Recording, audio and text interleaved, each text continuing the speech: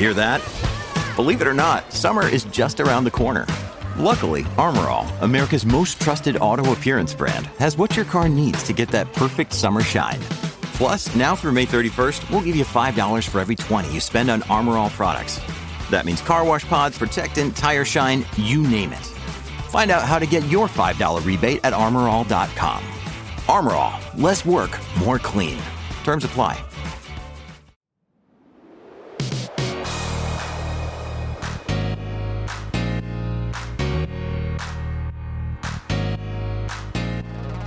Welcome to the podcast that is always up to speed with Formula One. I am Mark Hamilton, joined by my co-host, my peer, my colleague, Mr. Mark Daly. It is the eve of the U.S. Grand Prix at the Circuit of the Americas in Austin. People are arriving, the teams are landing, fans are congregating in Austin from all over the continental U.S., and it is an excitement bonanza. I've been joining Spaces chats all weekend.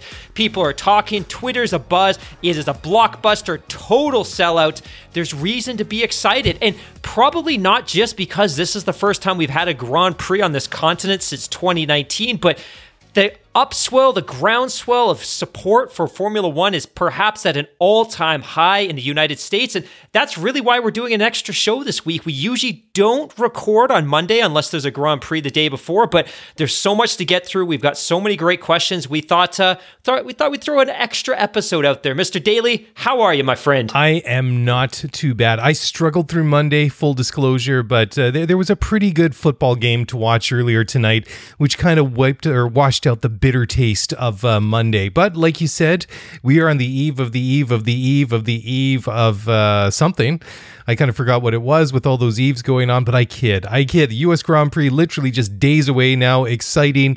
It'll be great to be able to finally watch a race again in our own time zone, because we're not exactly in our time zone, but close enough. And we get so few of those that we can watch live each and every week without having to get up at like 3 a.m. here on the West Coast. So that is absolutely a bonus. Really looking forward to this one. And I'm hoping that I'll get some good rest between now and Sunday, because I'm pretty pumped for this one, I have to say.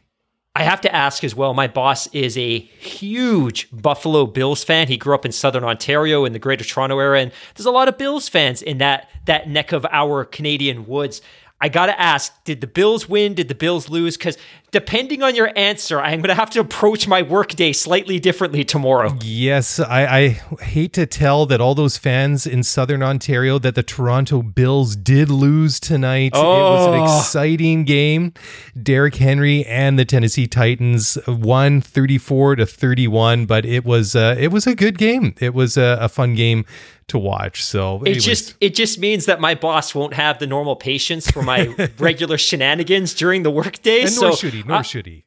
Yeah, I'll have to approach my workday with a little more professionalism than I would otherwise. So good looking out. Thank you, my friend. So with all of that said, we promised to get right down to business today, simply because we've got so much to get through. Yeah. We've got some great questions that came in through Twitter. We've got some even better questions that came in from email. But before we do, we had some technical issues getting the podcast off the ground tonight. And in the meantime, one of our listeners who lives in Toronto but is from Jeddah in Saudi Arabia was messaging me, and he and I have casually been talking about me going to the Grand Prix in Saudi Arabia with them, but those conversations have kind of picked up some steam recently since I'll be in the region anyways, and in the time that we were down trying to get this podcast up tonight, those conversations accelerated, and right before you said we're good to go, I was about to click buy on some tickets on Expedia, so you may have just saved me from a very difficult conversation with my wife, because she's not informed on that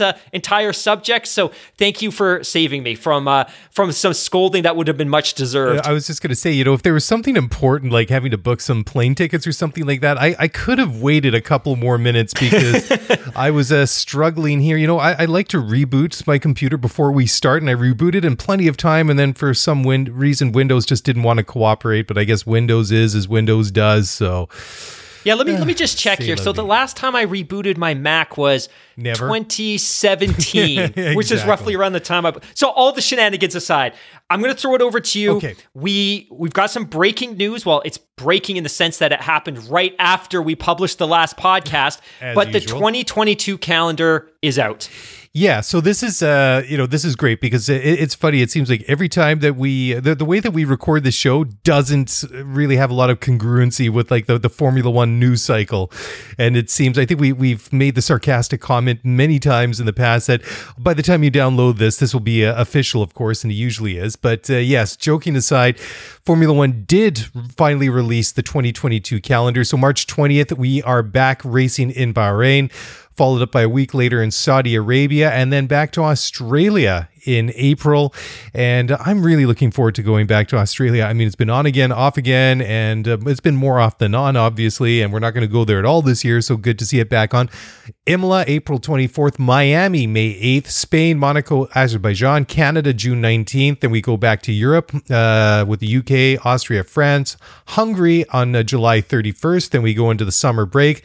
Then we come back at the end of August for Belgium, the Netherlands, Italy, and that will be Monza, Russia, Singapore. Good to see Singapore back on the schedule. Japan, USA, Mexico, Brazil, and Abu Dhabi. So pretty much a very familiar end to the season, but some interesting twists. I'm glad to see Imola back, and it's going to be a busy year in 2020.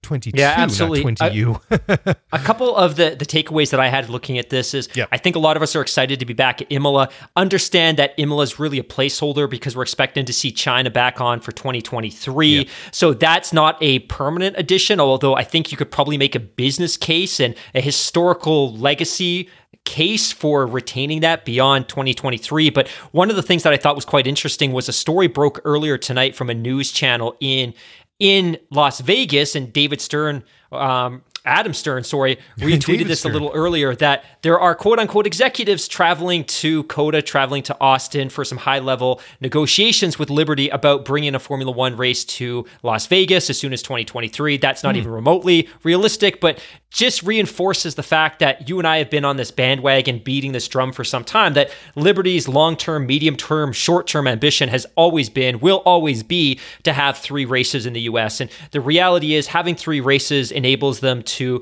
greatly expand the exposure of the sport, and it also significantly increases the value of any network TV deals, right? Like, this is the same thing that we saw in the late 80s and the early 90s when the NBA invited Orlando and Miami and Minnesota and Charlotte into their ranks, and it was why the NHL expanded so aggressively throughout the United States in the 1990s, because they recognized that the future of the sport wasn't gate revenue, it was TV network money. But the NHL can't go knocking on the doors of big networks in the US if you have 21 teams and 7 of them are based in Canada. So they expanded rapidly because they needed to create additional viewership so that they could sell these networks sell the product onto the networks. Now, Major League Baseball was a little bit different because in the early 90s, they expanded largely to offset the losses from the fact that the owners were caught colluding in the 80s, which is a whole different story. But yeah, the calendar itself, and I get a little off topic, 23 races, the longest calendar that we've ever had. You and I have spoken about this before. It's going to get longer probably before it ever gets shorter. The most recent Concord Agreement, which runs from 2021 to 2025, stipulates up to 25 races. So 23 is just the next step in Liberty's ambitions to continue growing the sport. Any big takeaways, anything that you saw or that kind of stood out to you when you took the first glance at the calendar?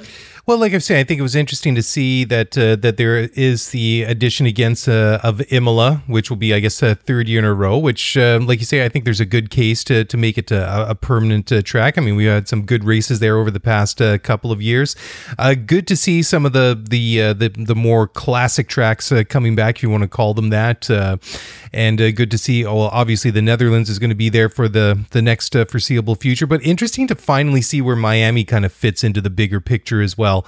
And then just more to your point about getting another race in the USA, specifically Las Vegas, that kind of makes sense too. I mean, not to take away anything from COTA and Austin. I mean, they've done a great job hosting that Grand Prix over the last number of years, but to really make an impact, like you say, I mean, there has to be more than one race a year. I mean, there's only one race that only hits one track in the United States in a calendar year. That's a really tough sell. I mean, it's a really brief thing.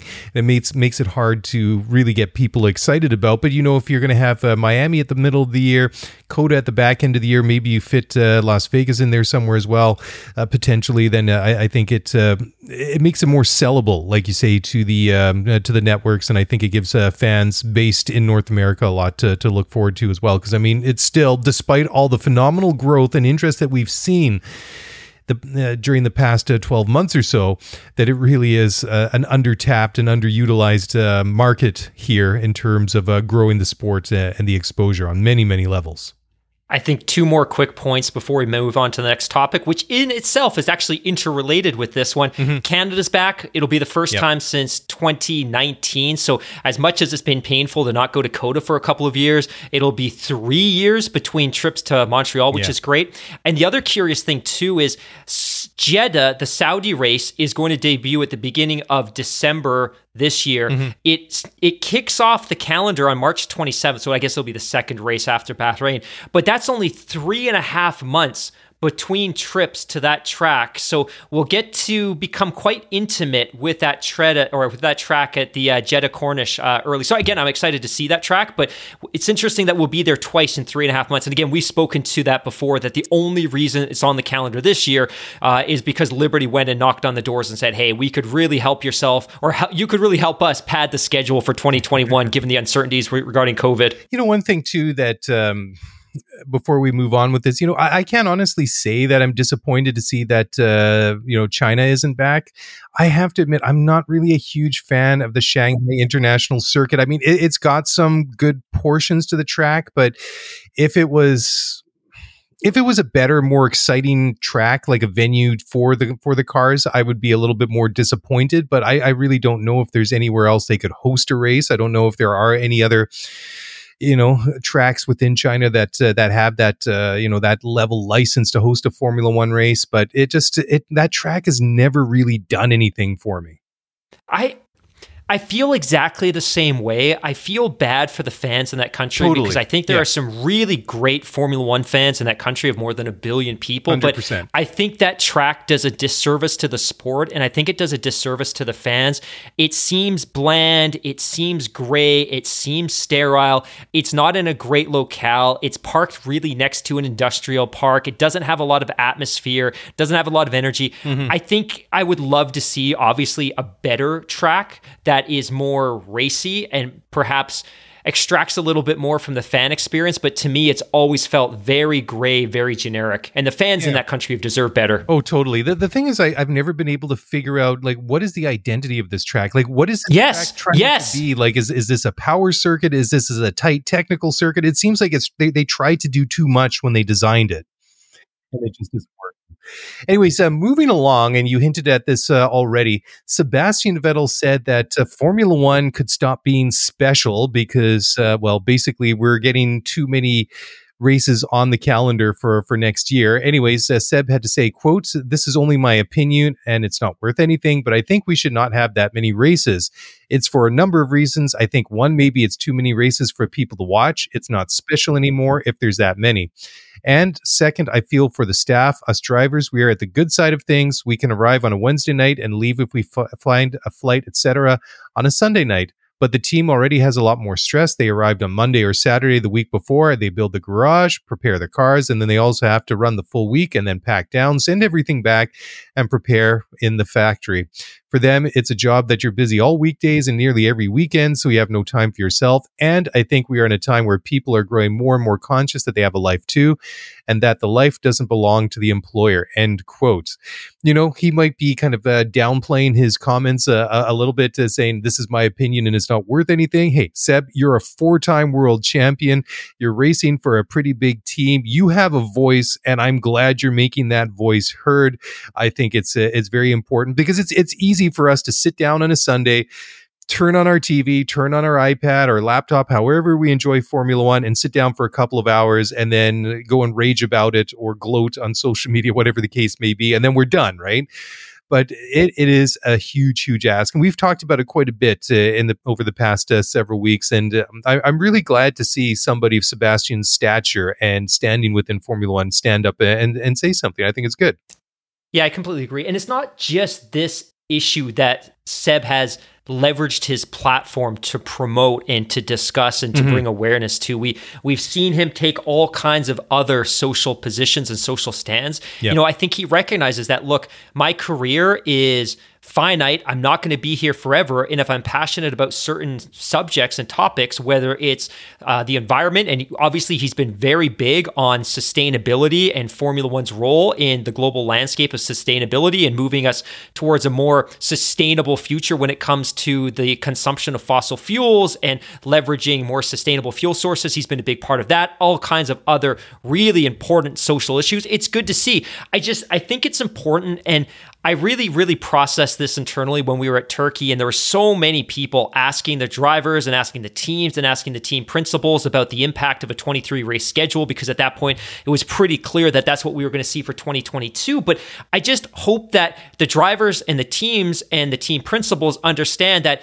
it was by and large the team principals and the team owners that agreed to the 24-25 race calendar. It wasn't something that is being imposed upon them by the Liberties and the FIAs of the world. They agreed to this. They signed up for it because they're the ones in position to benefit from the additional Grand Prix, because Grand Prix bring in race sanctioning fees and they bring in additional race revenue. So ultimately, I think if anyone has a concern about a 22-23 race calendar, whether it's because it's too many races, because of the strain it puts on the teams and the drivers and the engineers and the mechanics and the factory workers, they have no one else to look at other than the people that run those teams, because they're the ones that signed up for it. And I think it's also a good opportunity to kind of revisit that topic quickly that you and I spoke to a couple of weeks ago, which is obviously when you sign up for 23 races, there's going to be a mental and a physical strain and impact on all of those involved. And one of my friends, one of our great listeners, had sent me an article from racefans.net a couple of days ago,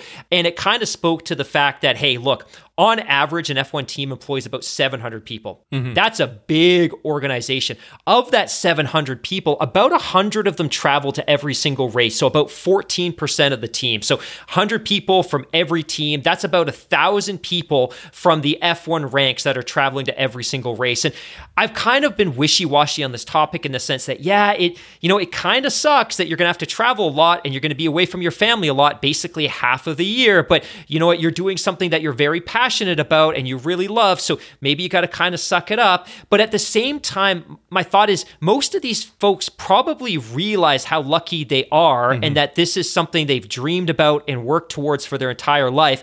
And if Liberty came forward with the teams and said, we're going to race a 50 race schedule, they're probably just going to suck it up and do it. So maybe it's one of those situations where a lot of these folks aren't comfortable even speaking up because they know they're in, I don't want to say a privileged position, but they're doing something that they probably recognize hundreds of thousands of other people doing similar lines of work would kill to have the opportunity to do, and probably just aren't willing to risk that by being too vocal and too inquisitive about why they're being signed up for that. So I feel for everybody involved. That said, there's a lot of industries that obviously travel a lot or on the road a lot. People work on rigs and they work at camps in the far north or in the far south and all kinds of other places. But I just hope that the teams are open to having conversations with the staff that travel and even the staff back at the factories about what their experiences are and how this could impact their quality of life and their mental health and their well-being and their relationships with their family.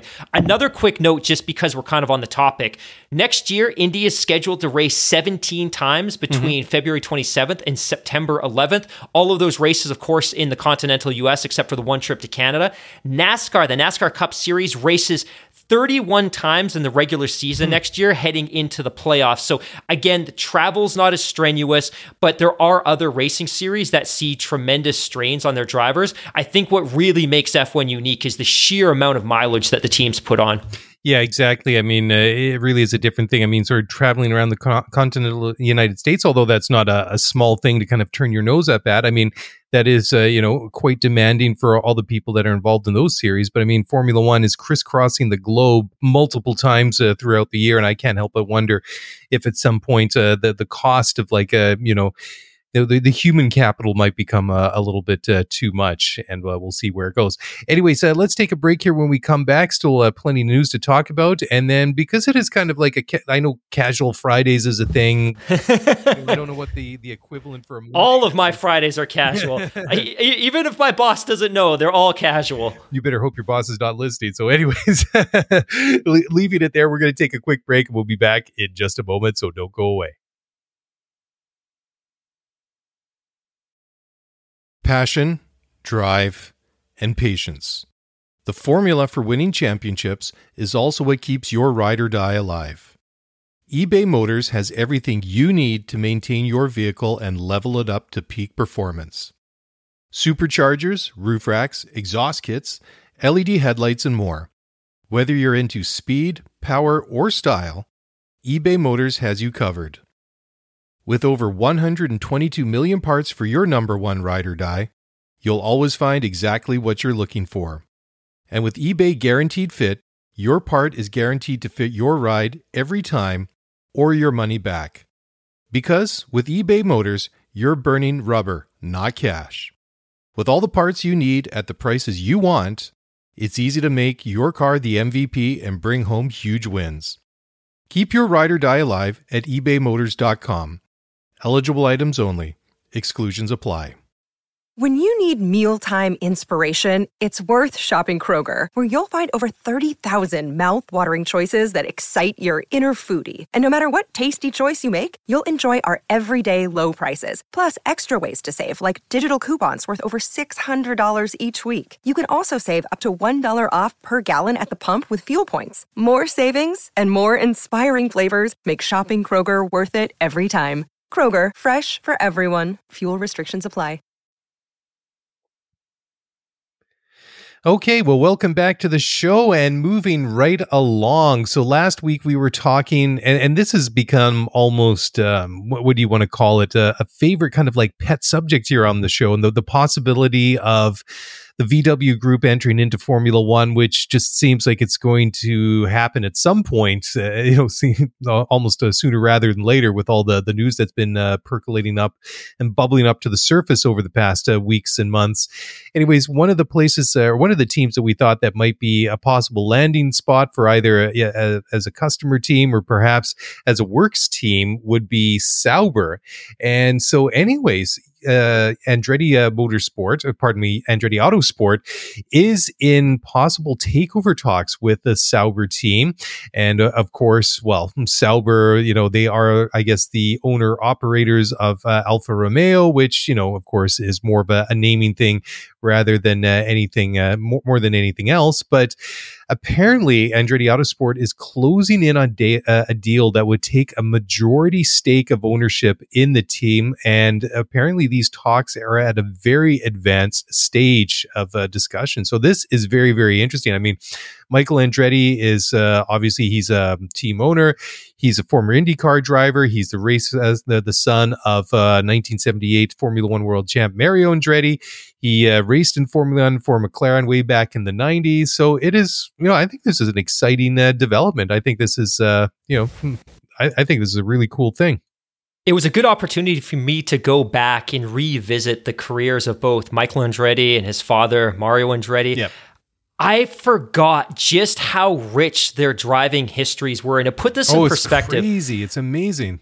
Mario Andretti raced in Formula One from 1968 to 1982, winning the Formula One World Championship, the World Drivers' Championship in 1978, the last American driver to do so. His son Michael Andretti, raced in Indy from 1983 to 2002, winning a title in 1991. He also spent a year with the McLaren team in 1993. And Mario Andretti raced in Indy from 1979 to 1994. So the two of them spent almost a decade sharing the same track in the same championship. It's unbelievable. Both are champions.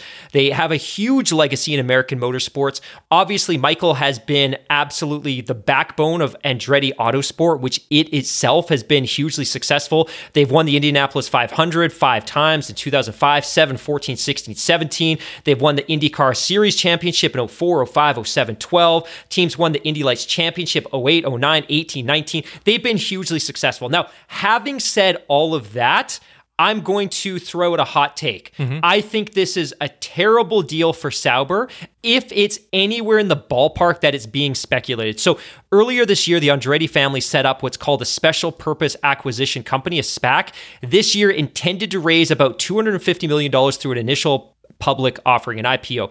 Their expectation is that they could probably purchase a Formula One team for $200 million. If they can do that, all the power in the world to them. But if I am Sauber, there is no world, there's no reality in which case I'm selling my team for $200 million, $300 million, or even $400 million. The average value of an NBA team is north of $2 billion. The average value of an NFL team is roughly $4 billion. The average value of an NHL team is now almost $1 billion. If I'm able to pick up a Formula One team when the sport is at the absolute bottom of what should be a very, very, very powerful upward financial trajectory, if I can pick up a team for $200 or $300 or $400 million, I'm going to do it. But if I'm Sauber, why am I selling now? Why am I selling with the Volkswagen Auto Group just starting to sniff around, with potentially other OEMs starting to sniff around? And if Liberty can sign up a couple of other big TV networks and get a couple of other big sponsors in, if they can sustain this growth, this popularity, the surge in interest for another couple of years, the valuation of these individual teams will continue to skyrocket. I think this is a bad time to sell, unless, and you make a great point, it's reported that these conversations, these talks are pretty advanced. Maybe the offer to Sauber was just so significant that, like, hey, we're listening. You've piqued our interest. We've never seen an offer. Because the other conversation I have is, Sauber's been involved in motorsports for an eternity. Why now? Why at this stage do they want to move on? Obviously, we've seen tremendous independence in terms of their relationship with Ferrari. It's very clear that they're not going to be keeping Antonio Giovinazzi, who Ferrari is very invested in them keeping for that Italian linkage and because he's one of their driver academy products. It's speculated that perhaps the reason that Alfa Romeo, the Sauber team, hasn't named their second driver is because the Andretti Autosports team would want to have some say in that decision. But unless it is an absolutely blockbuster deal, I think this is a bad move for Sauber. But it's also a bad deal for F1, because if Sauber signs up to a lowball offer, it brings down the valuations of all the other teams in the sport. So if it's a big offer, awesome. Welcome to Formula One. Andretti, you are going to kill it relative to your other American peer. And then I think my last comment on this one is, people keep saying, hey, F1 needs another American team. There's no American team in F1 today. Don't you dare call Haas an American team. They may have an owner who's based in the US. He's using this team merely to leverage the Haas automation branding. He's not doing anything for American motorsports. He didn't start an academy. He's not investing in American drivers. He's done nothing to grow Formula One in the US. This, to me, would be the first American Formula One team. And I'm, to your point, excited to see it if it's the right deal. Yeah, I have nothing further to add on your comments about Haas. I totally agree with that. My thoughts on what you're saying just about Sauber themselves, like if this is going to happen and why now, I've just kind of had the feeling that Sauber's almost been hanging on for the past several years. I mean, let's remember, going back not all that long ago, this is a team that barely squeaked through into the modern era, had a 2017 car with a 2016 engine, and I mean, they were just puttering around at the back of the grid. Great call. And I can't help but feel that had they not had that injection of that the Alfa Romeo money and that branding deal, that perhaps they might have disappeared. And I kind of feel that they've maybe stewarding is maybe not the best way to say it, like stewarding like a Formula One team and kind of keeping the seat warm. But I kind of have the feeling that when I've read and kind of listened about this whole Andretti situation is that I think that they were prepared to wait for a certain amount of time, and maybe after Liberty came on board, maybe they start to see some positive things happening, that maybe they've got some line drawn in the sand that if we can recover this much X dollars in a sale, then we take it and then we just cash out of the sport. So I don't know. We will wait and see, how this happens, whether that Andretti takes over the team outright or they become a majority stakeholder or whatever it may be. But that's just that's my thoughts on the subject.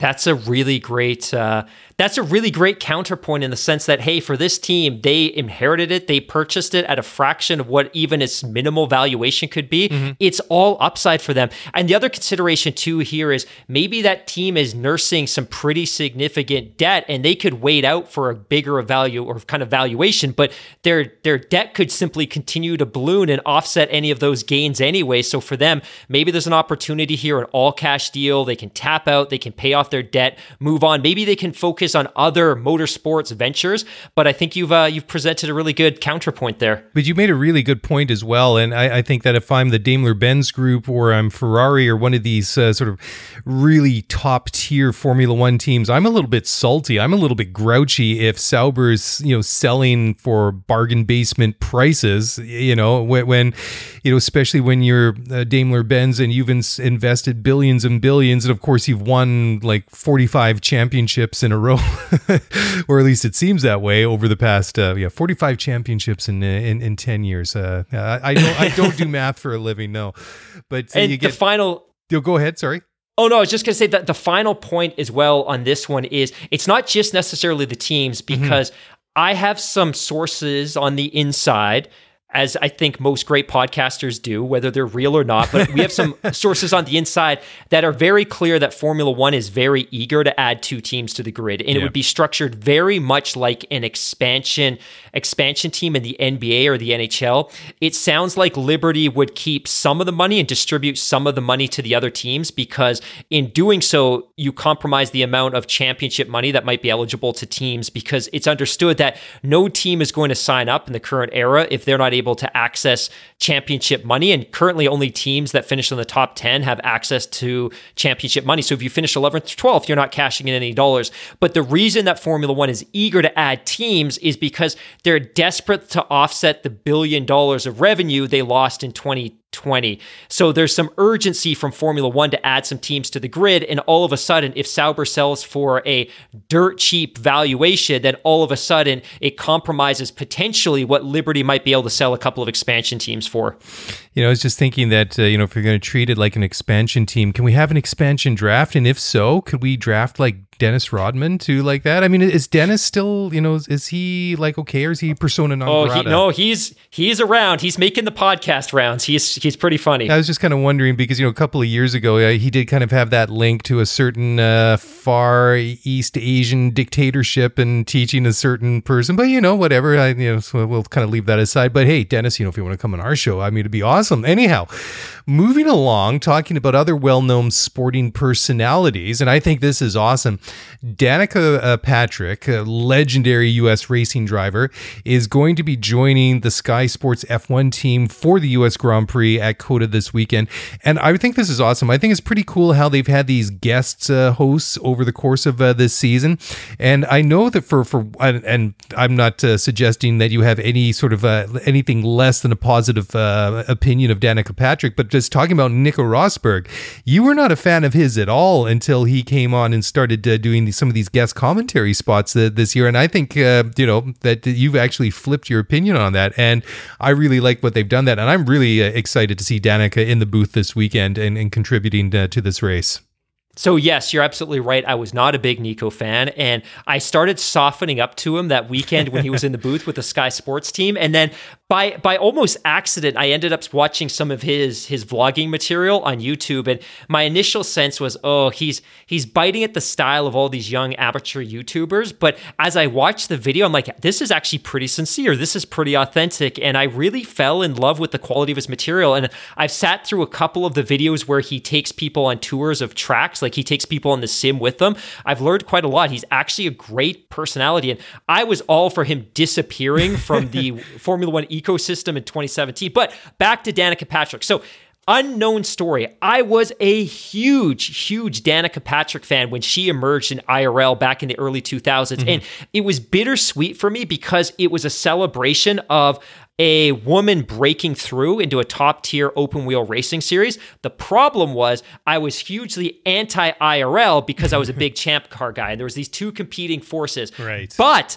good news, in a sense, Champ Car was eventually gobbled up by IRL, and a few of its events ended up on the IRL calendar, including Toronto and including Edmonton. So I drove overnight 11 hours from Vancouver to Edmonton in 2009 in the blistering heat to see Danica Patrick live. And this speaks to just how transcendent of a talent that she was even back then, that I drove with one of my best friends 11, 12, 13 hours through the night to get to Edmonton to be able to see her live, because I have this bucket list of all these great athletes I wanted to be able to see perform live, whether it was Shaquille O'Neal or Dwayne Wade or Kevin Durant or any of these great NHLers or any of these great Major League Baseball players. And I've managed to see them all, but Danica Patrick was one of the ones that was on my bucket list. So I did actually manage to see her in 2009. Back then, you were able to get much closer to the drivers in the paddock. So I got within a few feet, didn't get to meet her, didn't get to speak to her, but got a couple of great photos of her. She was a rock star, and it's hard to explain just how transcendent and how big she was in the 2000s. Obviously, the money and just how lucrative NASCAR was at the time. She was drawn into NASCAR. So her IndyCar career ended, I think, in around 2011, if I recall. So she moved over to the NASCAR series. And I kind of lost track of her at that point because I've never been the biggest NASCAR fan, although I think you and I are committed to doing a NASCAR episode at one point where we watch a race live and comment on it. But she's transcendent, and I cannot wait to hear her in the booth. I think that's going to be a total blast. Yeah, just going to what you were saying there is that she moved over to NASCAR in 2013, and I think she only stopped racing relatively recently. I think maybe as recent as 2017 or 2018, but yeah, she was a fantastic driver, and just can't wait to hear her in the booth and all the context and perspective and knowledge that she brings. But talking about some of these things, you were talking about all these legendary players and personalities that you wanted to see. You mentioned Shaq in there. I have to ask, do you have a copy of Shaq Fu around in your house there? I mean, you have to. Come on. I don't have a copy of Shaq Fu. I never had a 16-bit gaming console on which it was released. I think it was available for Super Nintendo and Sega Genesis. But I should say there's an entire episode of that really hilarious sitcom, Fresh Off the Boat, I think it's called. But there's a whole episode about the Shaq Fu video game, which I thought was hilarious. That's awesome. I got to check this one out. Okay, let's take a quick break, and when we come back on the flip side, and Danica's already weighed in ahead of the U.S. Grand Prix and saying that she wants to see an American driver in F1, and we'll reveal who her pick is to make it to the bigger leagues, I suppose. I mean, compared to where he is already. And we'll do so in just a moment. So don't go away. We'll be right back.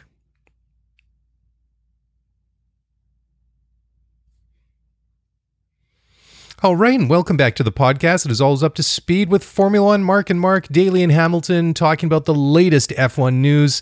And we're going to jump into the mailbag in a little while here. We've been collecting the tweets and the emails, and we got some really good ones that we want to talk about here in a little bit.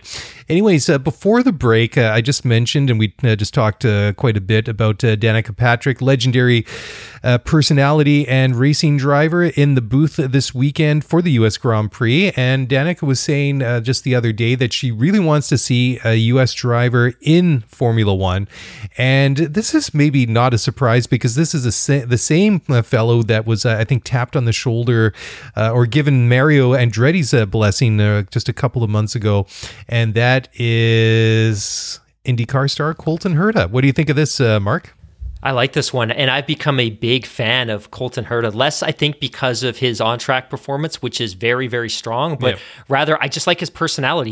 He's a laid-back, fun California kid. I think he embodies so much of America in his personality. He's approachable. He's accessible. He works hard on the track. He's ultra racy. I think he would be a great kid. And the other linkage, which kind of ties into the story that you and I were speaking to a couple of minutes ago, is the fact that he's racing for Andretti Autosports in the IndyCar series. So there's already a linkage there. So I think when I was alluding to a couple of moments ago, which is, hey, possibly the reason that Sauber Alfa Romeo haven't announced their second driver is part of the purchase agreement could be contingent on them having a say on the seat. Now, of course, there's all kinds of obstacles to overcome in terms of getting Colton his super license and getting him some Formula One reps, but I think he would be a great kid. Now, that said, he's young. He's the youngest IndyCar driver to ever win a race. He's only 18, 19 years old. Even if he continued to mature and get reps in IndyCar for another year or two, he's still going to enter Formula One at an incredibly young age, if that's the path he wants to pursue. But I think he would be a great fit for F1, and he would be a marketing bonanza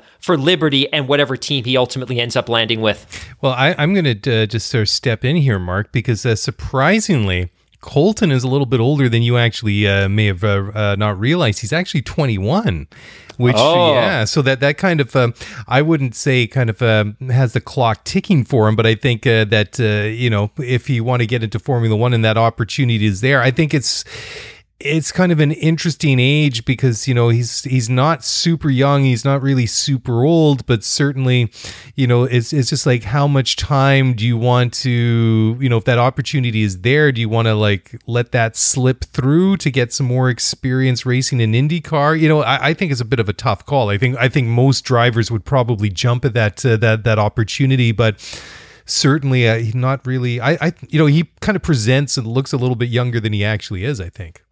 Yeah, that's a really good point, and I appreciate you correcting me on air as opposed to afterwards when we get a flurry of angry DMs correcting me. So I appreciate that. But you're right, 18's one thing, 19's another, 2021. Well, you know what? That's the point at which most kids are graduating into Formula One from Formula 2, and obviously Nicholas Latifi was a bit of an exception because he started so much later and because he was so well financed, and it was still the right fit for Williams at the time, and it continues to appear to be an even better fit because he's developed so significantly this year. But 2021, that's when you need to be looking to make that jump, because for every year that you continue to age, there's other kids coming up through the lower formulas that are younger and just as talented and cheaper and potentially even more moldable. So yeah, you're right. 21 looks like he debuted in Indy, and I think most of our listeners probably are well aware of this, but broke through at the very end of 2018, raced in 2019, won 2 races last year, raced in 2020 in the abbreviated season, won a race there. This year finished 5th in the championship versus 3rd in 2020, winning 3 races, including the last 2 on the calendar. Yeah, interesting, eh? So moving on to the next story, and this, I'll let you take this one, Mark, but he's not the only IndyCar driver that's linked to Formula One. And this one is kind of, I wouldn't say it's self-promotion. I mean, there's definitely a connection already there. So why don't you take this one, Mark? I think this story breaks in a couple of directions. The first is, and I'll kind of hit this one off the top, but Arrow McLaren SP IndyCar driver Pato O'Ward says he would be lying if he denied that he had interest in a future switch to Formula One ahead of his upcoming maiden test in Abu Dhabi. And for those of you that don't remember, he and McLaren chief Zach Brown had a bet earlier this year, or had an agreement, that if he was to win a race in the IndyCar Championship this year, he would get a test in a Formula One car. Well, he won a race, and Zach Brown is coming through on his commitment. So after the season finale at Abu Dhabi in the middle of December, he's going to get to do a test at that track in a Formula One car. So he's been to Woken. He spent 3 days in the simulator, or he's going to be spending 3 days in the simulator. He's going to have to go through a seat fitment, is going to have to be equipped to be a Formula One driver for a couple of days. But when asked, he was very clear that, look, if you ask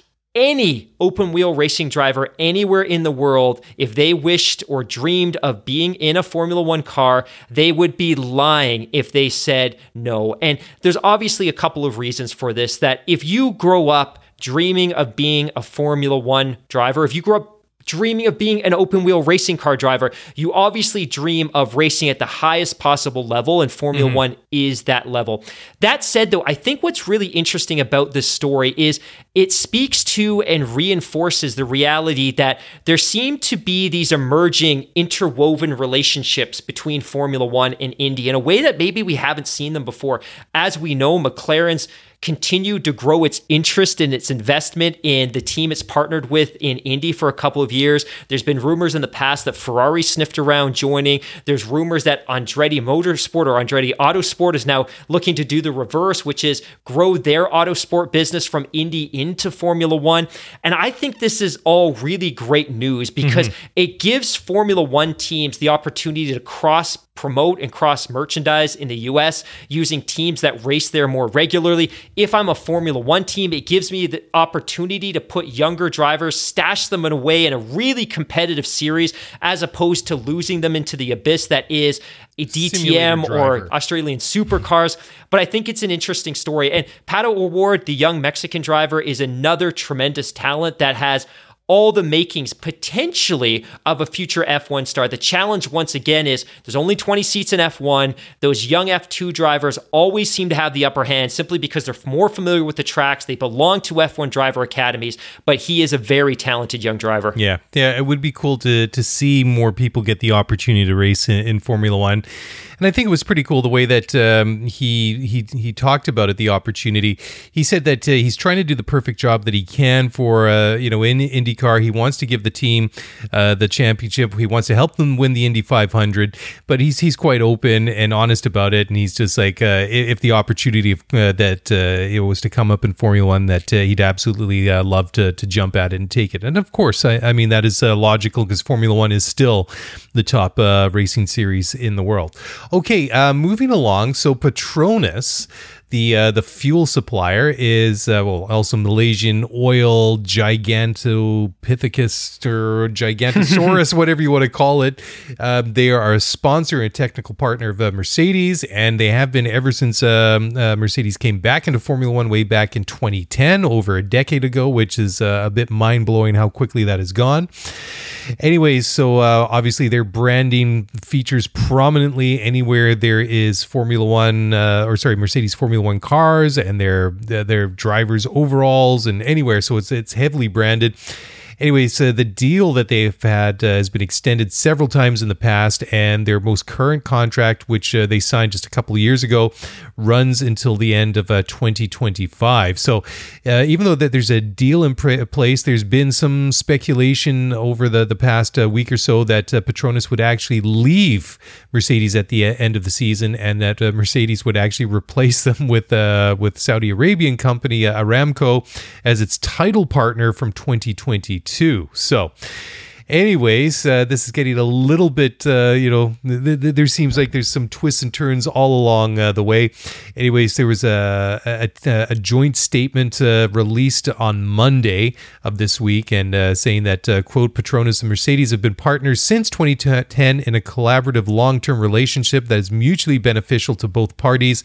Last year, we extended our partnership for another multi-year cycle, and we are proud to continue working together to deliver cutting-edge performance, end quote. So there you go.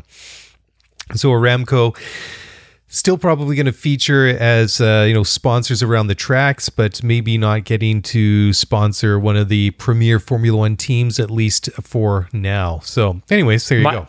My primary takeaway from this, and I find this a little bit amusing, is this is one of those stories that erupted and caught fire on Twitter, on F1 Twitter over the weekend. And as you start drilling in, it became pretty clear very early that there was absolutely no substance or source for the story. And I'm not criticizing or commenting on the nature of the story, but just rather the fact that there was a quote from somewhere that caught fire and it exploded on internet Twitter. And it caught fire simply because this partnership with Mercedes has been so strong and it's been dominant throughout their historically strong run here. But what's interesting is the fact that both Petronas and Mercedes had to come out and comment on the status of their relationship in reference to or in defiance to the internet rumors that spread over Twitter. I find it funny when something of no substance can catch fire on social media, and that the subjects of the rumor have to come out and openly address the fact that there is no substance or truth to the rumor. It's funny how social media works, and it's just funny that this could be the topic of interest for 3 or 4 days over the weekend, when really what we should be talking about is all of the teams landing in Austin for the U.S. Grand Prix. Internet, man, I tell you. All right, moving on to the next one. Well, we did have one that COTA's actually addressing the bumps on the track for the Grand Prix this weekend because some of the issues that they've had there with the recent MotoGP race. And I'm actually going to bump this story to Thursday's show since we want to get to the mailbag. See what I did there? But before I like that. Clever, right? Groans all around. I can hear it. We're going to get those angry DMs before we're done tonight. At any rate. Anyways, one story I wanted to talk about before we jump into the mailbag is Lando Norris said that openness over mental health is important to help others, and he is spoke out about it and some of the struggles that he's had, and specifically early in his Formula One career, specifically coping with the enormous amount of pressure that he's had to deal with as a young Formula One driver, and everything that entails. I think this is great. I mean, I guess this kind of is a nice way to kind of bring the discussion to full circle. I mean, off the top of the show, we were talking about how it's good to see Sebastian Vettel using his stature and standing within the sport to address some of the topics and causes that he feels important. And I think it's great when you have somebody like Lando being quite up front and open and frank about such an important issue as mental health. I agree. I think the reason there's value in Lando continuing to talk about it is because it continues to be part of the narrative and the conversation. And I think the sad reality is that most people who struggle with mental health don't know they're struggling with mental health, or maybe they suspect, but they're simply too afraid or too scared or too nervous to seek help. And I think it's also important to remember as well that mental health manifests itself in so many different ways. And I think for a lot of people in the broader community, I think sometimes the assumption when you talk about mental health is it's depression, somebody's sad. And for sure, depression is a big part of mental health, and millions of people legitimately struggle with sometimes debilitating forms of depression. But mental health can manifest itself in so many ways that you can't imagine. And sometimes some of the most capable and successful and high-functioning people that surround you and are in your lives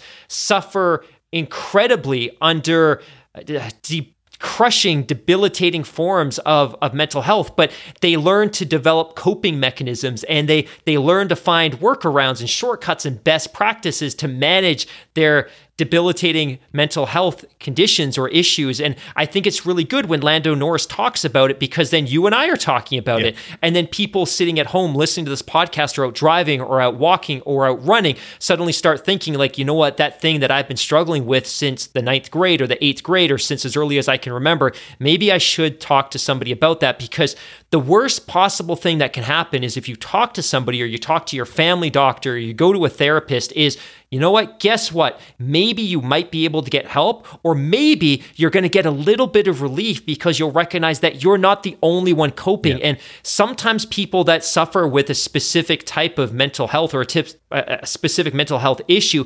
sometimes force themselves to believe that it's unique and it's specific to them, and they're the only one in the world that's suffering in that way. And as a result, nobody can help them. You can get help and people want to help you. It's taking that first step and reaching out for help. And that's not always a healthcare professional. It's sometimes just talking to a friend or a colleague or a coworker and initiating that journey. And like we've said before, you, me, we're both open. Reach out at any time. I promise you, if you reach out, I'll pick up the phone and I will call you and we can have a conversation. Yeah, totally. And this is something that's important to me because anxiety and depression is something that I've dealt with and lived through, and it sucks. And, I'm in a much better place now, but it is tough. And sometimes just making that first step to getting help it's a difficult thing to do. And it's a very, very rough thing to deal with. Anyways, let's move along now. Let's take a quick break here. We'll come back and we'll talk. Well, actually, we're going to not talk about anything. We're going to address all the emails and tweets that we have. So we're going to talk. We're just not going to talk about the news. We'll talk about the emails, and we'll do so in just a moment. So don't go away. We'll be right back.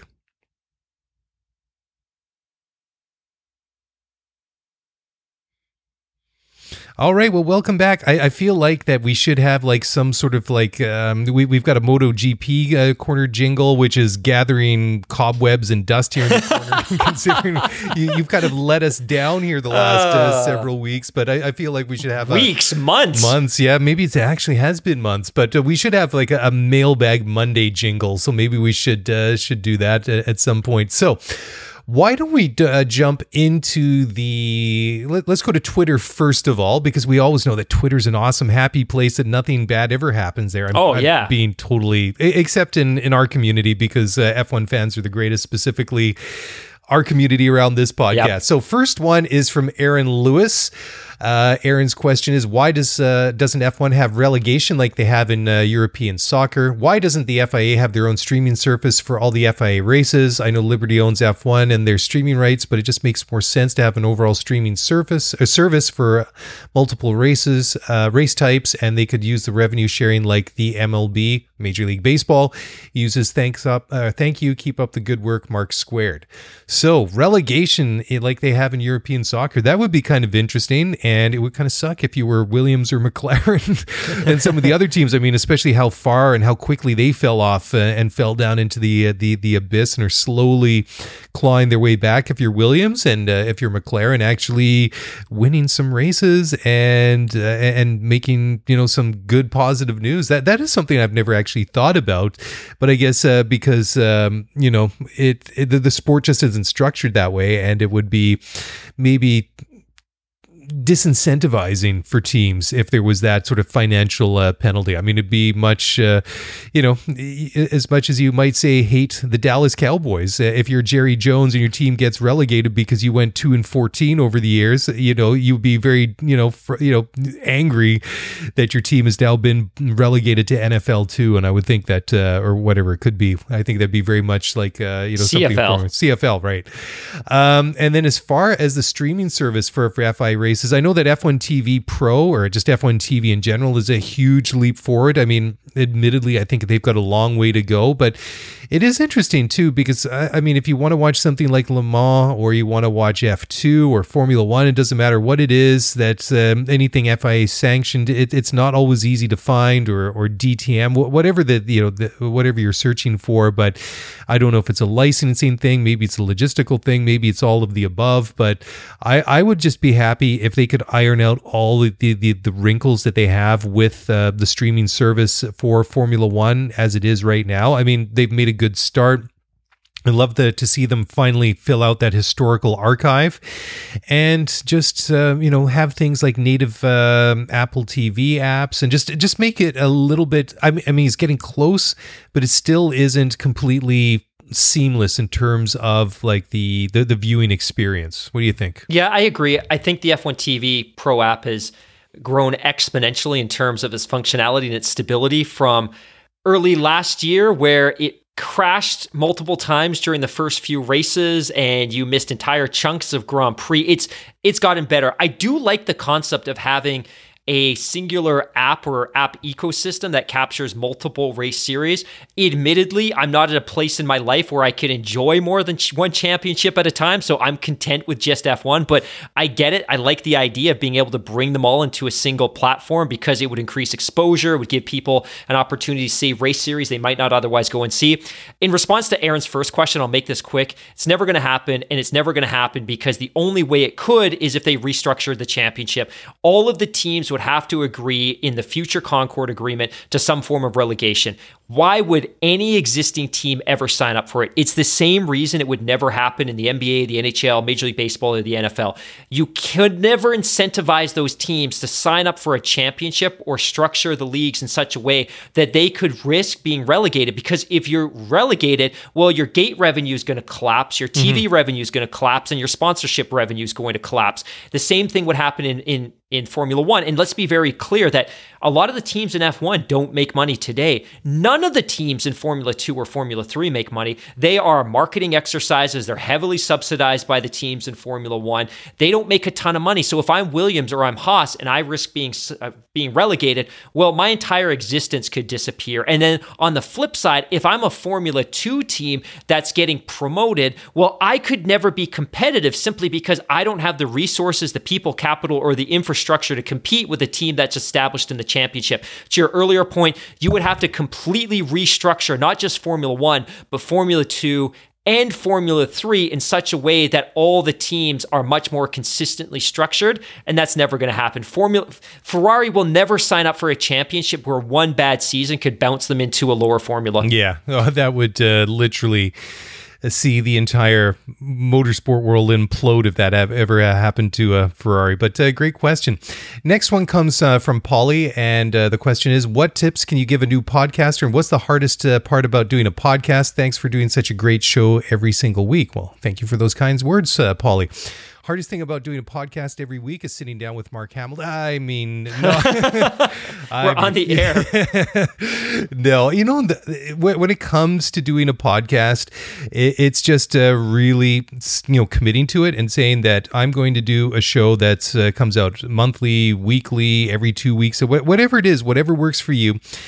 Stick to that schedule. Also, know what you're talking about. It doesn't matter if you're talking about Formula 1 or basket weaving or politics. Just know your subject. And then when it comes down to things like just audio equipment, it doesn't need to be fancy. I mean, you can get a really decent mic for really relatively inexpensively nowadays, and you can get recording software that is either like GarageBand if you have a Mac. I mean, there's plenty of like freeware, shareware out there that's good, not loaded with viruses, and it's just learning a little bit of the production side. I mean, you can get royalty-free music where you don't have to be like some huge uber rich media corporation, so you can have the rights to Lady Gaga or whatever, right? For your theme music, so you can do it quite modestly, and it's just and the thing is just to practice. When I first got back into podcasting almost a decade ago now, my friend and I, Jorge, we sat down and we probably recorded half a dozen episodes that we never released. We just did them. We went through the whole process. We listened to them, and we realized how terrible we were. And then eventually we got to the point after doing 4 or 5, whatever it was, we actually decided to release one. And then from that point, there was no looking back. It actually was better received than we ever thought it would be. And it was started, a wonderful journey that he and I went on for a number of years, and then started this parallel project. And this has become an equally enjoyable and rewarding and fun experience that you and I are now on, which is awesome. I think the only feedback, and I think everything you said is totally valid in terms of the gear. And again, you don't have to spend a ton of money, but having a good mic, and they cost about $100, having a good headset, lots of experimentation, license your music, but audio quality makes a big difference because there are so many professionally produced podcasts out there that if somebody gives your podcast a try and there's popping and there's buzzing and there's hissing and it's clearly been recorded through a laptop microphone, your listeners are going to say, clearly this person didn't make an effort, so why should I try? So you don't have to spend a lot of money, but you do have to dial in your audio quality. And if people give you feedback that is problematic, you got to listen to them and adjust accordingly. I think the only other feedback that I would have is don't get discouraged. I think sometimes people look at the immediate success of podcasts like Call Her Daddy, which goes from, a couple listeners to tens of thousands or hundreds of thousands of listeners within a couple of months. Sometimes that happens. For the millions of other podcasts, that's not what happens. So don't get discouraged. Set yourself some reasonable targets and be happy when you hit them. Look, after a month, I want to get 50 downloads with 60% consumption. After 6 months, I want to be at 100 downloads. After a year, I want to be at 200 downloads. But be reasonable, because if you go in there with expectations that you're going to get 1,000 downloads after your first episode, you are going to be crushingly disappointed. You're going to be discouraged, and then you're going to produce podcasts less frequently, which is only going to kill the algorithms and the likelihood that you're going to be able to build momentum. And I remember one of the things that I learned the first time around with my last F1 podcast was you know what, I had these high expectations that, hey, we're going to do X number. And you know what, it took 2 years to get to 1,000 downloads per episode. And I was just crushed. Like I felt like I was doing everything in the world, but I couldn't get there. And it's funny because early on I was like, I'm going to be happy with 100. I'm like, I would be thrilled with 500. But I get to 1,000 and I'm like, well, that's not good enough. I need 10,000. But we're in a position now where this show does numbers that are just astronomical compared to anything I could ever have imagined years ago. And we know, and this is a bit of a humble flex, but we know we're probably the second biggest North American-based podcast. But what I do now is we don't look at the numbers. We just dial in, we do a great show, and we engage with the audience. Yeah. And that's enough. If you look at the numbers and if you look at the analytics, you're going to become paralyzed because you're going to be looking at something that you really don't have a lot of control over if you're A, engaging with your audience, and you're 2, putting in a great show every week on a consistent basis. Yeah, exactly. And then commit to a minimum amount of time, 6 months or a year or something, and then get out there and promote it on social media, be it Twitter, Facebook, whatever your preferred social media platform is. But another great question. Next one comes from Janice Porter, and Janice's question and comment is, we hear about lots about Hamilton's family, quote, or in brackets, self-promotion, as he says jokingly, but never anything about Daly. Does Daly have kids as well? Even though I'm in the UK, you are my favorite F1 podcast, Gen TTS. Yeah, so I do have kids. I have 3 kids, 2 sons and a daughter. Daughter's in the middle. And yeah, they're great. They're all awesome kids. My oldest just went into grade 8. My daughter just went into middle school. We put them in French immersion because we thought that would be a good academic challenge, and they seem to be doing that, doing pretty good there. And my youngest son just went into to grade 1, and yeah, they're all great kids, all very active. My son just started sailing, racing on a sailing team this year. My daughter's a competitive cheerleader, which she's been doing for a couple of years, which she loves. And my youngest son, he loves Transformers and superheroes and everything awesome that like 6-year-olds love. And you know, I'm a 6-year-old at heart, so I just love all that stuff too. So that thanks for that one, Janice.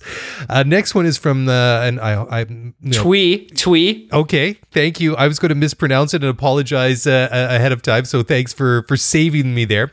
So the question is, can you kindly recommend some F1 themed Christmas gifts with Christmas season fast approaching?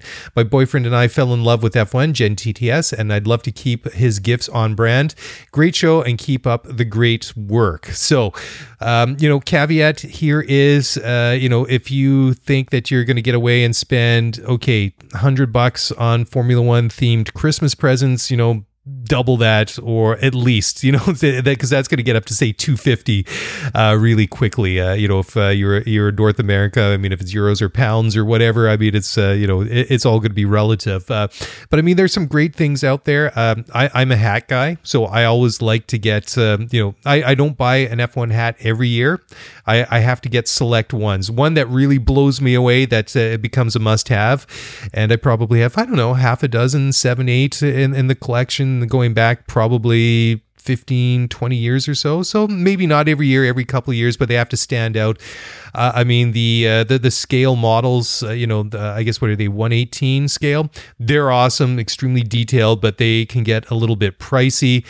There's some other cool merch out there, some the things that I really like, and I don't have any, but some things that I really regret I didn't get it when I was at the Spanish Grand Prix a couple of years ago, was like a quarter zip Mercedes, like it was like not really a fleece top, a sweater, but it was really cool. It had all the the logos on it, and everything was black with that sort of minty green Petronas color on there, which was really, really awesome. Things like that. I mean, if you want to go even to another level, you can go to authentic car parts, which I know you have something close at hand. But again, if you're looking for a little widget or a barge board or something like that, I mean, that can be big money. But I mean, you can still pick up some small bits and pieces for a couple of $100 here and there. And of course, video games, F1, the official video game, is relatively, I don't think it's all that expensive. What does it run about? Maybe $75 Canadian. So maybe about 65 US, and maybe roughly the same in pounds or euros. So, that's quite affordable if gaming's your thing. Anything to add there, Mark? Just a couple of things. One, obviously, Race Weekend Magazine, a subscription for $100 for 4 coffee table-sized issues without advertisements. Yes, that is that's a a great no-brainer. one. Yep. And for those of you that don't know, which is probably everyone because we've never talked about this before, we may or may not be in negotiations to rebrand our studio as the Race Weekend Studios, so stay tuned for that. And then I think the only other piece too is F1 TV Pro subscription. I think that's a great gift. Both of you can enjoy that. And then finally, there's a local artist in our neck of the woods called David Tyers, and he does some absolutely beautiful Stunning. Formula One prints. I'll tweet out his work, but I would highly, highly recommend you take a look at that. And then just a comment on what you said a couple of minutes ago, less related to the question, but quarter zip fleece. Tell me you're a dad without telling me you're a dad if that gets you excited. A quarter zip fleece. You know, no further comment to add there. I am guilty as charged. Okay, next one comes from William Louis. I saw your photography on Instagram after you kept talking about it on the podcast, and it's amazing. Can you share your secrets and your gear? Any best practices for shooting at the track? You and Shift F1 are my favorite podcasts, period. Awesome. Thanks, William. So take it away, sir. Yeah, thank you for the question. I love this question. And for those of you that don't know, which is probably nobody because I talk about this all the time, I absolutely adore Formula One photography, and I've had the opportunity to shoot now at a couple of tracks.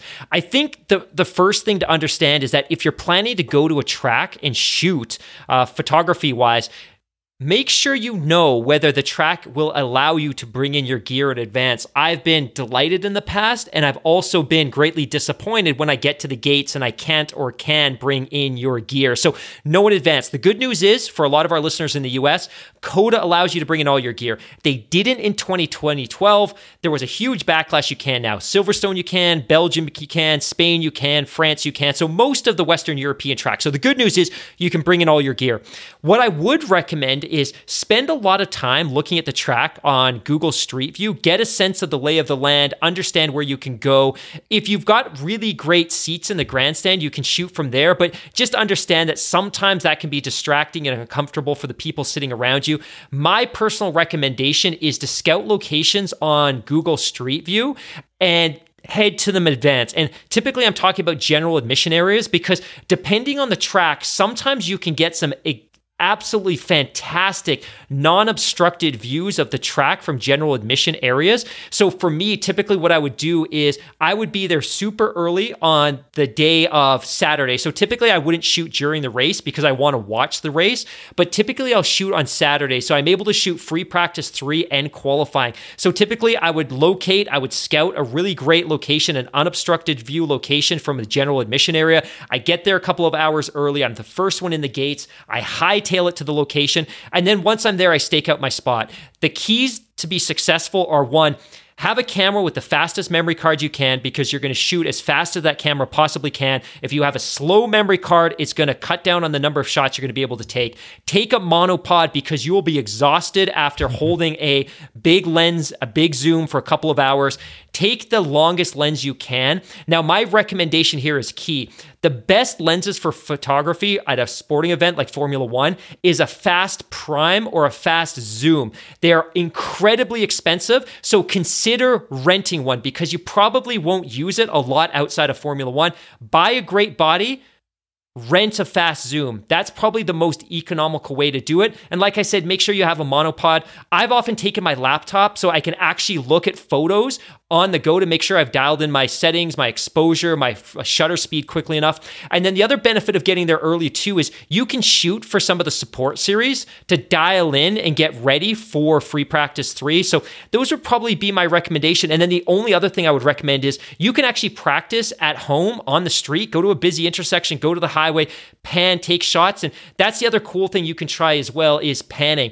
Take a UV filter, slow down that shutter speed, and practice panning. But do that before you get to the track because it can be a acquired art and something that you need to practice and get that muscle memory in. But yeah, that's just some of my best practices. But have fun. Have fun. Awesome. Okay, next one comes from Matt the Captain. This one's cool. Solution to sprint qualifying. Friday qualifying sets the GP grid. It sets a reverse grid for the sprint. Top 5 in the sprint gets points. Now it's a standalone, but also gives gives us the reverse grid we all want without hurting the Grand Prix on Sunday. I think there's something to this. I like it. Do you like the idea? So I'm going to be honest, full disclosure, people talk about reverse grid all the time. Yep. I hate it. I even hate in the NBA that there's a draft lottery. I don't like the fact that we reward poor performance. I hate the fact that a team like the Philadelphia 76ers, and I apologize to our new friend at Race Weekend Magazine for this. I'm not going to say his name because I don't want to put him on blast, but I hate the fact that the Philadelphia 76ers were rewarded for being so intentionally terrible for so long. You know what? If you're a great team and you win a championship, why should you be punished in the NBA draft? And I get why they do it, for parity, all those kind of things. But I just hate the fact that there could be a race for points that penalizes teams that do especially well. So I don't like it. So this isn't a criticism of the question because I think it's an awesome question.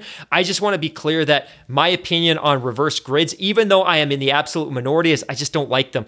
I would love to hear your opinion because you and I haven't talked about this before. Yeah, I think this is an interesting one because I think that we do need to spice up like the sprint race on Saturday. I mean, that I agree think with. We're all done with the whole concept of calling it sprint qualifying because it's not qualifying, it's a sprint race. And I think that there has to be some way to really incentivize the drivers to go out there and try and get a good result because it seems that, we've seen sprint qualifying or sprint sessions that are like between 15 and 20 laps in length. So, it seems after you get to about like lap 10, it sort of gets really sedate, it gets really sleepy, and everybody's just trying to get around without damaging the car, driving into one another, and it very quickly becomes boring. So I'm not really a big fan of the whole concept of reverse grids, but this I find quite intriguing because I think it really is a bit of a different twist to what we've seen before, where we have the reverse grid to say start the Grand Prix, which I'm totally against. But if you have you take Friday qualifying and you use that to set the grid for Saturday, but also to set the race for set the grid for Sunday, but also to set the grid for the sprint race on Saturday. I think that's fascinating as well. And I like the idea. Flip it to the back. So say Lewis or Max qualifies on pole. So sure, they got the pole on Sunday. But if you're starting at the back of the grid on Saturday, maybe instead of being 30%, maybe you make it closer to say 40, 45, 50% of race distance. Put the contenders at the back, and then, especially in a close championship, you get into later in the year, those points become a lot more valuable. I mean, you couldn't tell me that we're going to see sprint qualifying here in a couple of weeks in Brazil, right? That Max and Lewis wouldn't be going all out as hard as they could, relative to one another. I guess the one wrinkle in that one is that if the two say, or however drivers might be involved in a championship battle, if one of them, or they just decide, we're not going to risk it, we're just going to sit at the back and let somebody else go for the points, then maybe that's the bit of the asterisk to that. But I think it's got there's some merit to it for sure. Mark, you just made a really great point, which is, we've talked a lot this year about the approach, the psychological, philosophical, tactical approach that teams have had to the sprint qualifying sessions, in the sense that, look, why are we going to go toe-to-toe, wheel-to-wheel in these events? There's minimal points available. Ultimately, we could wreck our car, have significantly impact the cost cap, put our mechanics in a position where they're going to be up all night fighting curfew to get this car ready for Sunday. What if we damage the gearbox? What if we damage the power unit? We've got to swap it out. We take a penalty. There's a lot of negatives, I think, from a team's perspective, simply because there's so few points in the balance. I wonder now how Mercedes and Red Bull in particular approach sprint qualifying in Brazil, because on the one hand, they're only separated by a couple of points, and it could be that the championship swings around, it could be that they're tied, it could be that they're 1 or 2 points aside. We could go into Brazil, that sprint qualifying weekend, and they could be head to head. Do you then go all out in sprint qualifying, know that all of those points matter, and that, if you secure those 3 points for finishing at the front in sprint qualifying? Or do you look at it like, look, we have nothing to gain and everything to lose in sprint qualifying. If I'm Mercedes, do I make the decision that, look, we're just going to hang back. We are not going to fight wheel to wheel. We're going to let somebody else take those points, because if Hamilton gets tangled up and we damage his car or he gets a damaged gearbox, do we compromise the Grand Prix the next day where potentially we could score 25 points? I just think, to your earlier point, they haven't built enough incentive into sprint qualifying to make it meaningful. Like, you and I talk about every point matters, but you know what? Competing in sprint qualifying in Brazil with the championship this close could be more risky than it could propose or pose a reward. Do you know what I mean? Am I making sense? Yeah, no, I totally agree with you. But the thing that I like about this tweet is that I think it's got us talking and thinking about sprint qualifying in a completely different way compared to where we were, you know, even at the beginning of this discussion, you know, especially compared to where we were a month ago when we've been discussing it. And I think this is exactly the sort of mentality, the kind of thought process that Formula One is going to need to do to really find like that, that perfect mix, that perfect balance to get the sprint qualifying correct. So I think it's a great observation. Hey, let's take a quick break, one final break here. When we come back, we had a couple really good emails, so we'll get to those in just a moment. So don't go away. We'll be right back.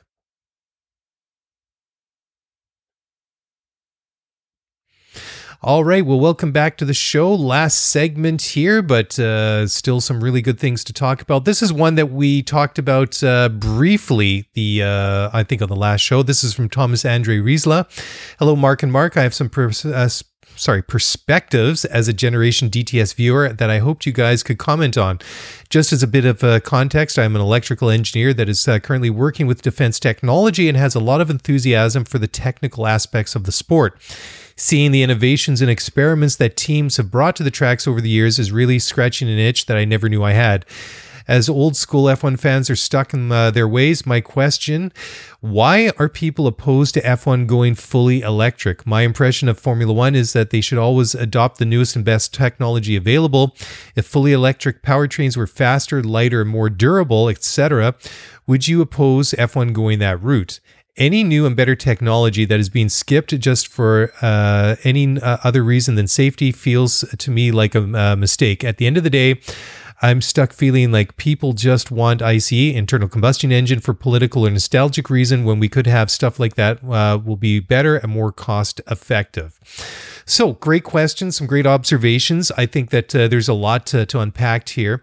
And I think that Thomas is touching on a couple of good things, important things. That I think he's noticed that some people, I think, are definitely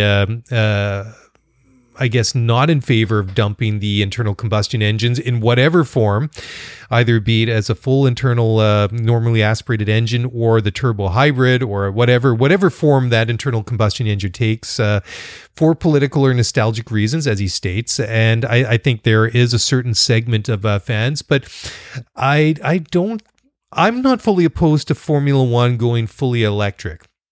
My only concern is that when and if they do, that they do it too soon, and that the electric power units that they have available to them do not have the same amount of power output that we currently see with, regardless if it's the turbo hybrid or a turbo engine, whatever, a normally aspirated engine, that there would be a big dip in performance. And that's why I think we're seeing, and I think that's maybe why some people might interpret it as Formula One kicking the can down the road by adopting these, or maybe, I don't want to say adopting just yet, but maybe taking their time in defining what the next generation of Formula One engines are looking like, because I think it's going to be a bridge sort of technology. I think it's going to be a temporary solution that may be in place. I don't think it's going to be for a couple of years.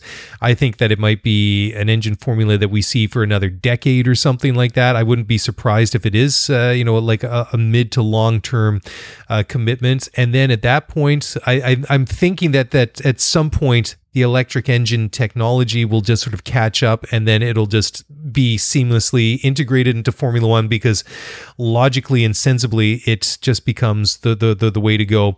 But for the meantime, I think that internal combustion engines in the turbo hybrid format, and these new hybrid and exotic fuels are the way forward, and I think that's where they're going to go.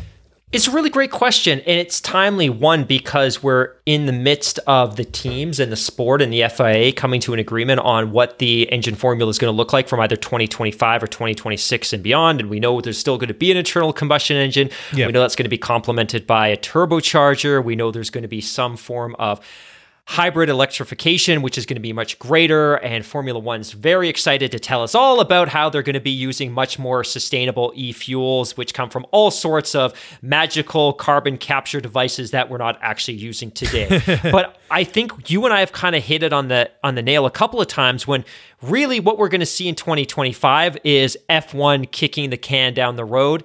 I'm now of the mindset that I'm all in on electrification. I just don't think that institutionally F1 is there yet, or they are, but they're not ready to say it yet. And we've heard from Ross Brawn many, many times that, and he's right, that the entire globe isn't going to shift to electrification anytime soon. And there's some types of vehicles that will probably continue to have an internal combustion engine for the rest of our lifetimes, whether that's container trucks or container ships or airplanes. There's always going to be a place for internal combustion engines. And hopefully we find a way to get synthetic fuels or e-fuels into those vehicles to reduce the carbon output. But ultimately, there seems to be an institutional bias or nostalgic value in or placed into the internal combustion engine. My hope is that what we're seeing in 2025 really is a bridge, and that behind closed doors, Liberty and the FIA are talking with the teams and saying, hey, look, we're giving you a 5 or 6 year runway with a engine formula that's relatively similar to what we're doing today. But hey, come 2035, we're going all electric. And maybe they're not ready to announce that publicly, because I think the risk is that, hey, if you announce we are going fully electric, that opens up a whole bunch of questions that they're not ready to answer yet, which is, how are they going to produce 1,000 horsepower? How are they going to produce 1,000 foot-pounds of torque? How heavy are they? What are the battery packs going to look like? Are they safe to drive at 360 kilometers an hour? What if there's a collision? What if the battery ignites? Where are you going to get the batteries from? There's all sorts of questions that they're not ready to answer. So my suspicion is exactly what you said, which is the engine, the formula that we're going to see in 2025 or 2026 is we're kicking the can down the road because we're not ready yet. We don't have the infrastructure. We don't have the expertise. We don't have the personnel to develop an engine formula that's fully electric for 2025. But we're going to start working on a new formula behind closed doors, because he's absolutely right. Come 2035, 2020, or 2040, when every single passenger car and every single dealer lot in North America and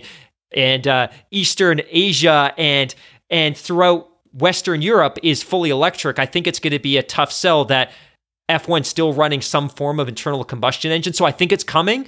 I don't think there's any opposition behind closed doors. I think it's partly marketing, partly political, partly strategic, but I'm sure they're working on it behind closed doors, and good for them, because obviously the internal combustion engine in a passenger car and a sports car is not going to be the future, especially when you consider how many fully electric sports cars are available from dealers today. And there'll be significantly more available in 5 years when F1 will just be debuting its latest iteration of the internal combustion engine. Yeah, exactly right. I mean, I think the one thing that they're getting around is exactly a lot of the technical issues, like you mentioned. I mean, can you imagine that the batteries that they need to power these cars and deliver all these things, like the 1,000 horsepower engine, but the batteries weigh 1,800 pounds or something. It's just like, it'll be like driving a dump truck around there, because, the car would be so... it would be so difficult to handle. So I think they're a long way to being able to replicate the performance and handling in these cars with an electric engine. So it'll come. And don't forget that it was only a few years ago in Formula E that the drivers had to swap cars halfway through a race because the battery packs weren't strong enough. And that was not producing anywhere near what a Formula One car produces in terms of power. Yeah. They'll get there eventually, but it might take a little bit longer than we might be expecting.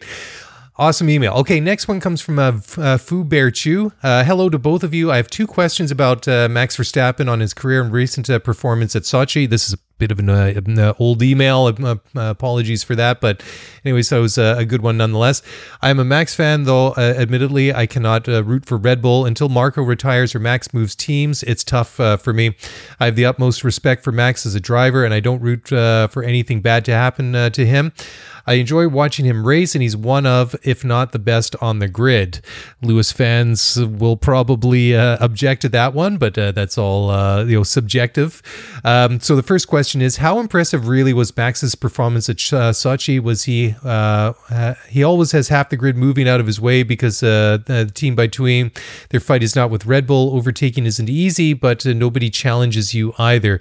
Is it really amazing that he flew up the grid, especially with screen door Bottas happy to play the midfield game?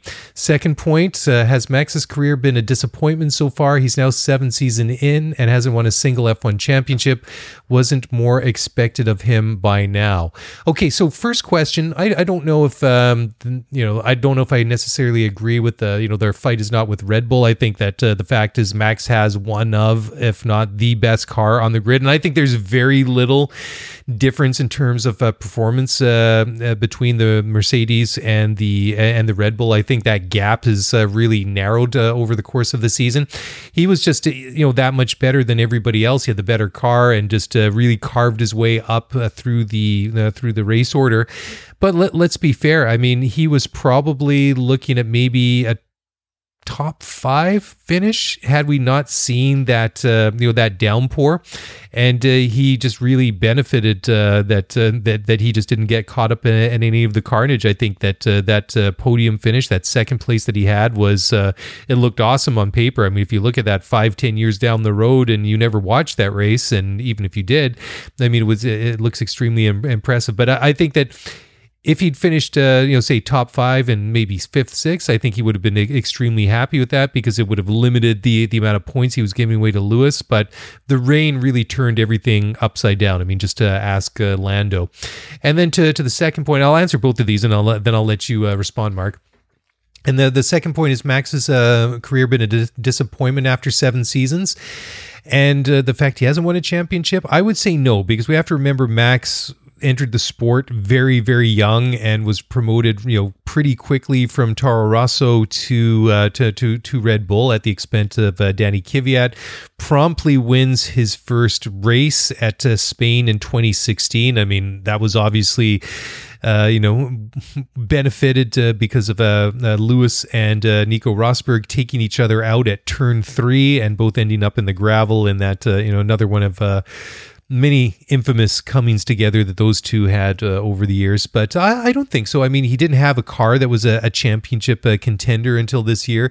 And let's not forget, I mean, he was also learning a lot. I mean, he has obviously a lot of natural talent, but 2 things I think that he had to refine and hone that talent and skill. And then also he needed the car to deliver him a championship. And whether or not he wins one this year, that remains to be seen. But I think that whatever it comes down to, it'll be a very, very small margin to whoever wins this championship. And Max definitely has the car. Would it be a disappointment for him? Sure. But I think that I think he's done as good as he can with what he's had in his career so far. And I think you've summed it up perfectly. I would never argue or debate that his career has been anything but successful. He came in extremely young. He won his first race with the senior team, Red Bull, in 2016 at Spain. And again, there are some mitigating circumstances that put him in the position to win that race. But that said, under intense pressure from the rest of the field, he hung on at an incredibly young age to win a Grand Prix. I think this is one of those circumstances as well that you're right. He's never had a car as competitive as this one. And I think if he'd had this car with this power unit since 2016 and he'd not won a championship, I think we could probably reflect back and say, yeah, you know what? His team, Red Bull, Christian Horner, they put him in a position to win a championship for 5 or 6 consecutive years, and he could never come through.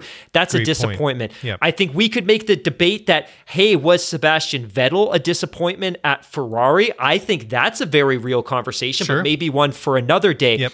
But I think the other consideration here too is timing was just bad. And we see this in all of North American major professional sports, right? You look at the fact that Karl Malone and John Stockton never won a title. They probably do, if not for the dominance that was Michael Jordan's Bulls. They potentially could have won 2. And you talk about George Call's 1996 Seattle Supersonics. That team won 60 games in a season, year after year after year. And in any other era, maybe they win multiple championships, but they make the finals once and they lose in 6. So sometimes timing's just bad. And in Max's case, he entered the sport right at the peak of one of the most dominant runs in the history of the championship, which of course is the 2014 turbo hybrid era Mercedes AMG team. So timing was just bad. And I think 2022 is exciting because it almost completely resets the sport. We know the power units aren't going to change, but they're going to be locked in. And you could make an argument that the Honda power unit and the Mercedes power unit are awfully close in terms of performance at this point. So it's a good time for them to be locked in. But 2022 kind of resets the sport, and it maybe favors Max, maybe it doesn't. But ultimately, his timing was just bad, and it's obviously no fault of his, but it's tough to come into a sport where Lewis Hamilton's at his peak and a team like Mercedes is at its absolute peak as well. Yeah, it's funny. I mean, when you look at Max now, it really seems like he's been around forever. And I mean, which is crazy to say for a guy that is still so young, but his time will come. I mean, he's obviously a championship caliber driver. He's got the car, whether or not that pays off for him this year. And then next year, all bets are off until we know who's built what and how it matches up against everyone else. Okay. Next email comes from Devin Rance. Got to watch the Schumacher doc today, and I can't praise it enough. As a Gen DTS fan, I compared it to Jordan's Last Dance, which we both watched and we loved. So if you got Netflix, definitely check that one out. And he's back to Devin's email. He says, I am 32 and wasn't old enough to remember Jordan's Bulls or Schumacher's peak. To me, they were both legends. Like Jordan's Wizards years, I can only remember Schumacher's return and only through ESPN. So seeing this one showed me why he was both loved and hated, just like the dance showed with Jordan. As a documentary, it was gold. Great music, interviews, intense emotions, footage. And while I get you weren't happy with the Senna scene, as a person who only knew he passed from an accident, I don't think they overplayed it. They showed the accident and him getting carried away, and it led the view to feel what the drivers felt. He's just hurt going to the hospital, and it wasn't that they knew on the podium where the doc told the audience it was serious. So if you didn't know the story, it was that way on purpose. Anyway, love the show. Keep it up. I think that's an interesting point of view, and I just we both obviously were quite. I don't want to say. I don't know exactly how to word this, but we were quite emotionally touched by that because we saw that happen, and the whole, and lived through that. I mean, this is no boasting that we've been around Formula One fans forever and anything like that, but I guess you'll experience that documentary, and especially that whole scene with Senna at Imola in 1994 and his death and everything like that, completely different because you either watched it and kind of like went through the experience, or like Devin, you've come to it later on and watching it. So I guess you're going to react different to, where you come into the story and how it is for you. But, it's interesting to somebody that has obviously, gone through it and watched it and enjoyed it, that felt that, we thought that it wasn't, it was something they didn't need to show, but to somebody that was obviously not as emotionally impacted as both you and I were, felt that they got it just about right and felt like that they didn't overstep the line that where it was distasteful or disrespectful. So I think that's an interesting perspective from Devin. This is a great email, so thanks, Devin. And thanks to everybody that reached out via email and Twitter. Whether we agree, whether we disagree, whether we debate, it means a lot when you take the time to send us a note. And I apologize we don't get to all of them. And there was a couple we committed to getting to tonight that we didn't, so don't be disappointed. There's a couple of great questions that we're going to save for next week, including an email from Toby Louisa Ernst about tires that we're going to save for Thursday, and a couple of other great things. But just kind of reflecting back on Devin's comment, he's not the only one that's actually shared this comment with me. And to be totally honest, almost everybody wanted to talk to me about this topic. And overwhelmingly, the sense was that moment had a place because it played into the narrative and the emotional roller coaster that they wanted the viewer to participate in with Schumacher as he was going through those moments in his life. So I thought that was interesting, and perhaps the perspective is different because a lot of the people that were sharing those sentiments weren't watching Formula One then. And again, that's not a flex, that's not a humble brag. It's just a reflection of the fact that you and I are super freaking old, and most of our listeners are half our age. But I think it is interesting that you and I, we reacted differently because we were there in the moment and we remember this. But for a lot of our viewers, this was the first time they were experiencing it, and they valued seeing that moment because it helped them participate in the emotional roller coaster through which Michael Schumacher went and was documented in the program. You know, it's interesting. I mean, I went and watched the documentary a day or so after it dropped, about a month and a half ago or whenever it was. And, you know, I must have admit that I, like everybody else that's watched it, really enjoyed it. I found it a very emotional, very visceral experience, and I thought it was very, very well done. But now that I've seen and heard a couple of comments, just like Devin's, I really feel like I should go back and watch it again. I'm sure I'd enjoy it just as much. But now, having kind of been on that emotional roller coaster watching it and kind of lived through and just exactly how they told that Schumacher story and all the different threads that they pulled on, it would be interesting to go back and watch it again myself and see what my take is now that, not that I'm numbed to it, but certainly now that it might not be as intense as the first time around, that perhaps I might have a bit of a different take on things. So finally, JJ in Houston. JJ! And the apologies, I think he sent us another one recently that we may not have gotten to. So we're such negligent hosts. We're terrible, terrible people. Anyways, JJ's email says, hope you are well. Enjoy the pod as always. Question of pure curiosity. Do you know of any big names or celebrities attending COTA? Are there any famous people that you can expect to see at the American Grand Prix or any GP in general? Also, it was great to hear Mark H. open up about anxiety the other day on the pod. We the listeners, are rooting for you through it all and appreciate your honesty so much. Thanks.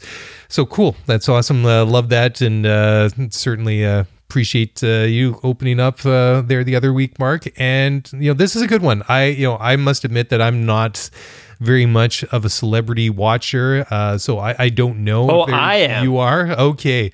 So let me guess, you've been on the line to Perez Hilton or whoever, so somebody tonight that knows a little bit more, or you've at least watched entertainment. Oh, PerezHilton.com, TheDirty.com, subscribing to the Hey app because I want to watch Real Housewives of Vancouver from 10 years ago for the 17th time.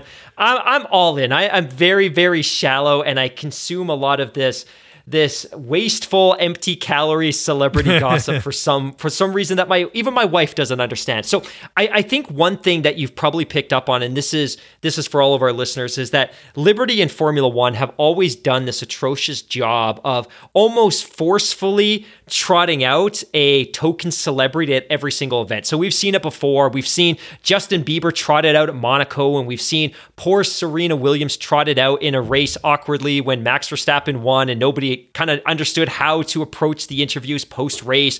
We've seen Will Smith at some of these races. But I think my sense has always been that, look, they're being paid to be there, or they're going because it's an opportunity to cross-promote a product, a film, something that they've done themselves. I've never loved it. What I want to see is I want to see celebrities there because they're compelled to be there, because they love the sport, they're interested in the sport, and they're curious about the sport. And I'm not saying that Will Smith, Serena, and Justin Bieber weren't. It just seems forced and unnatural.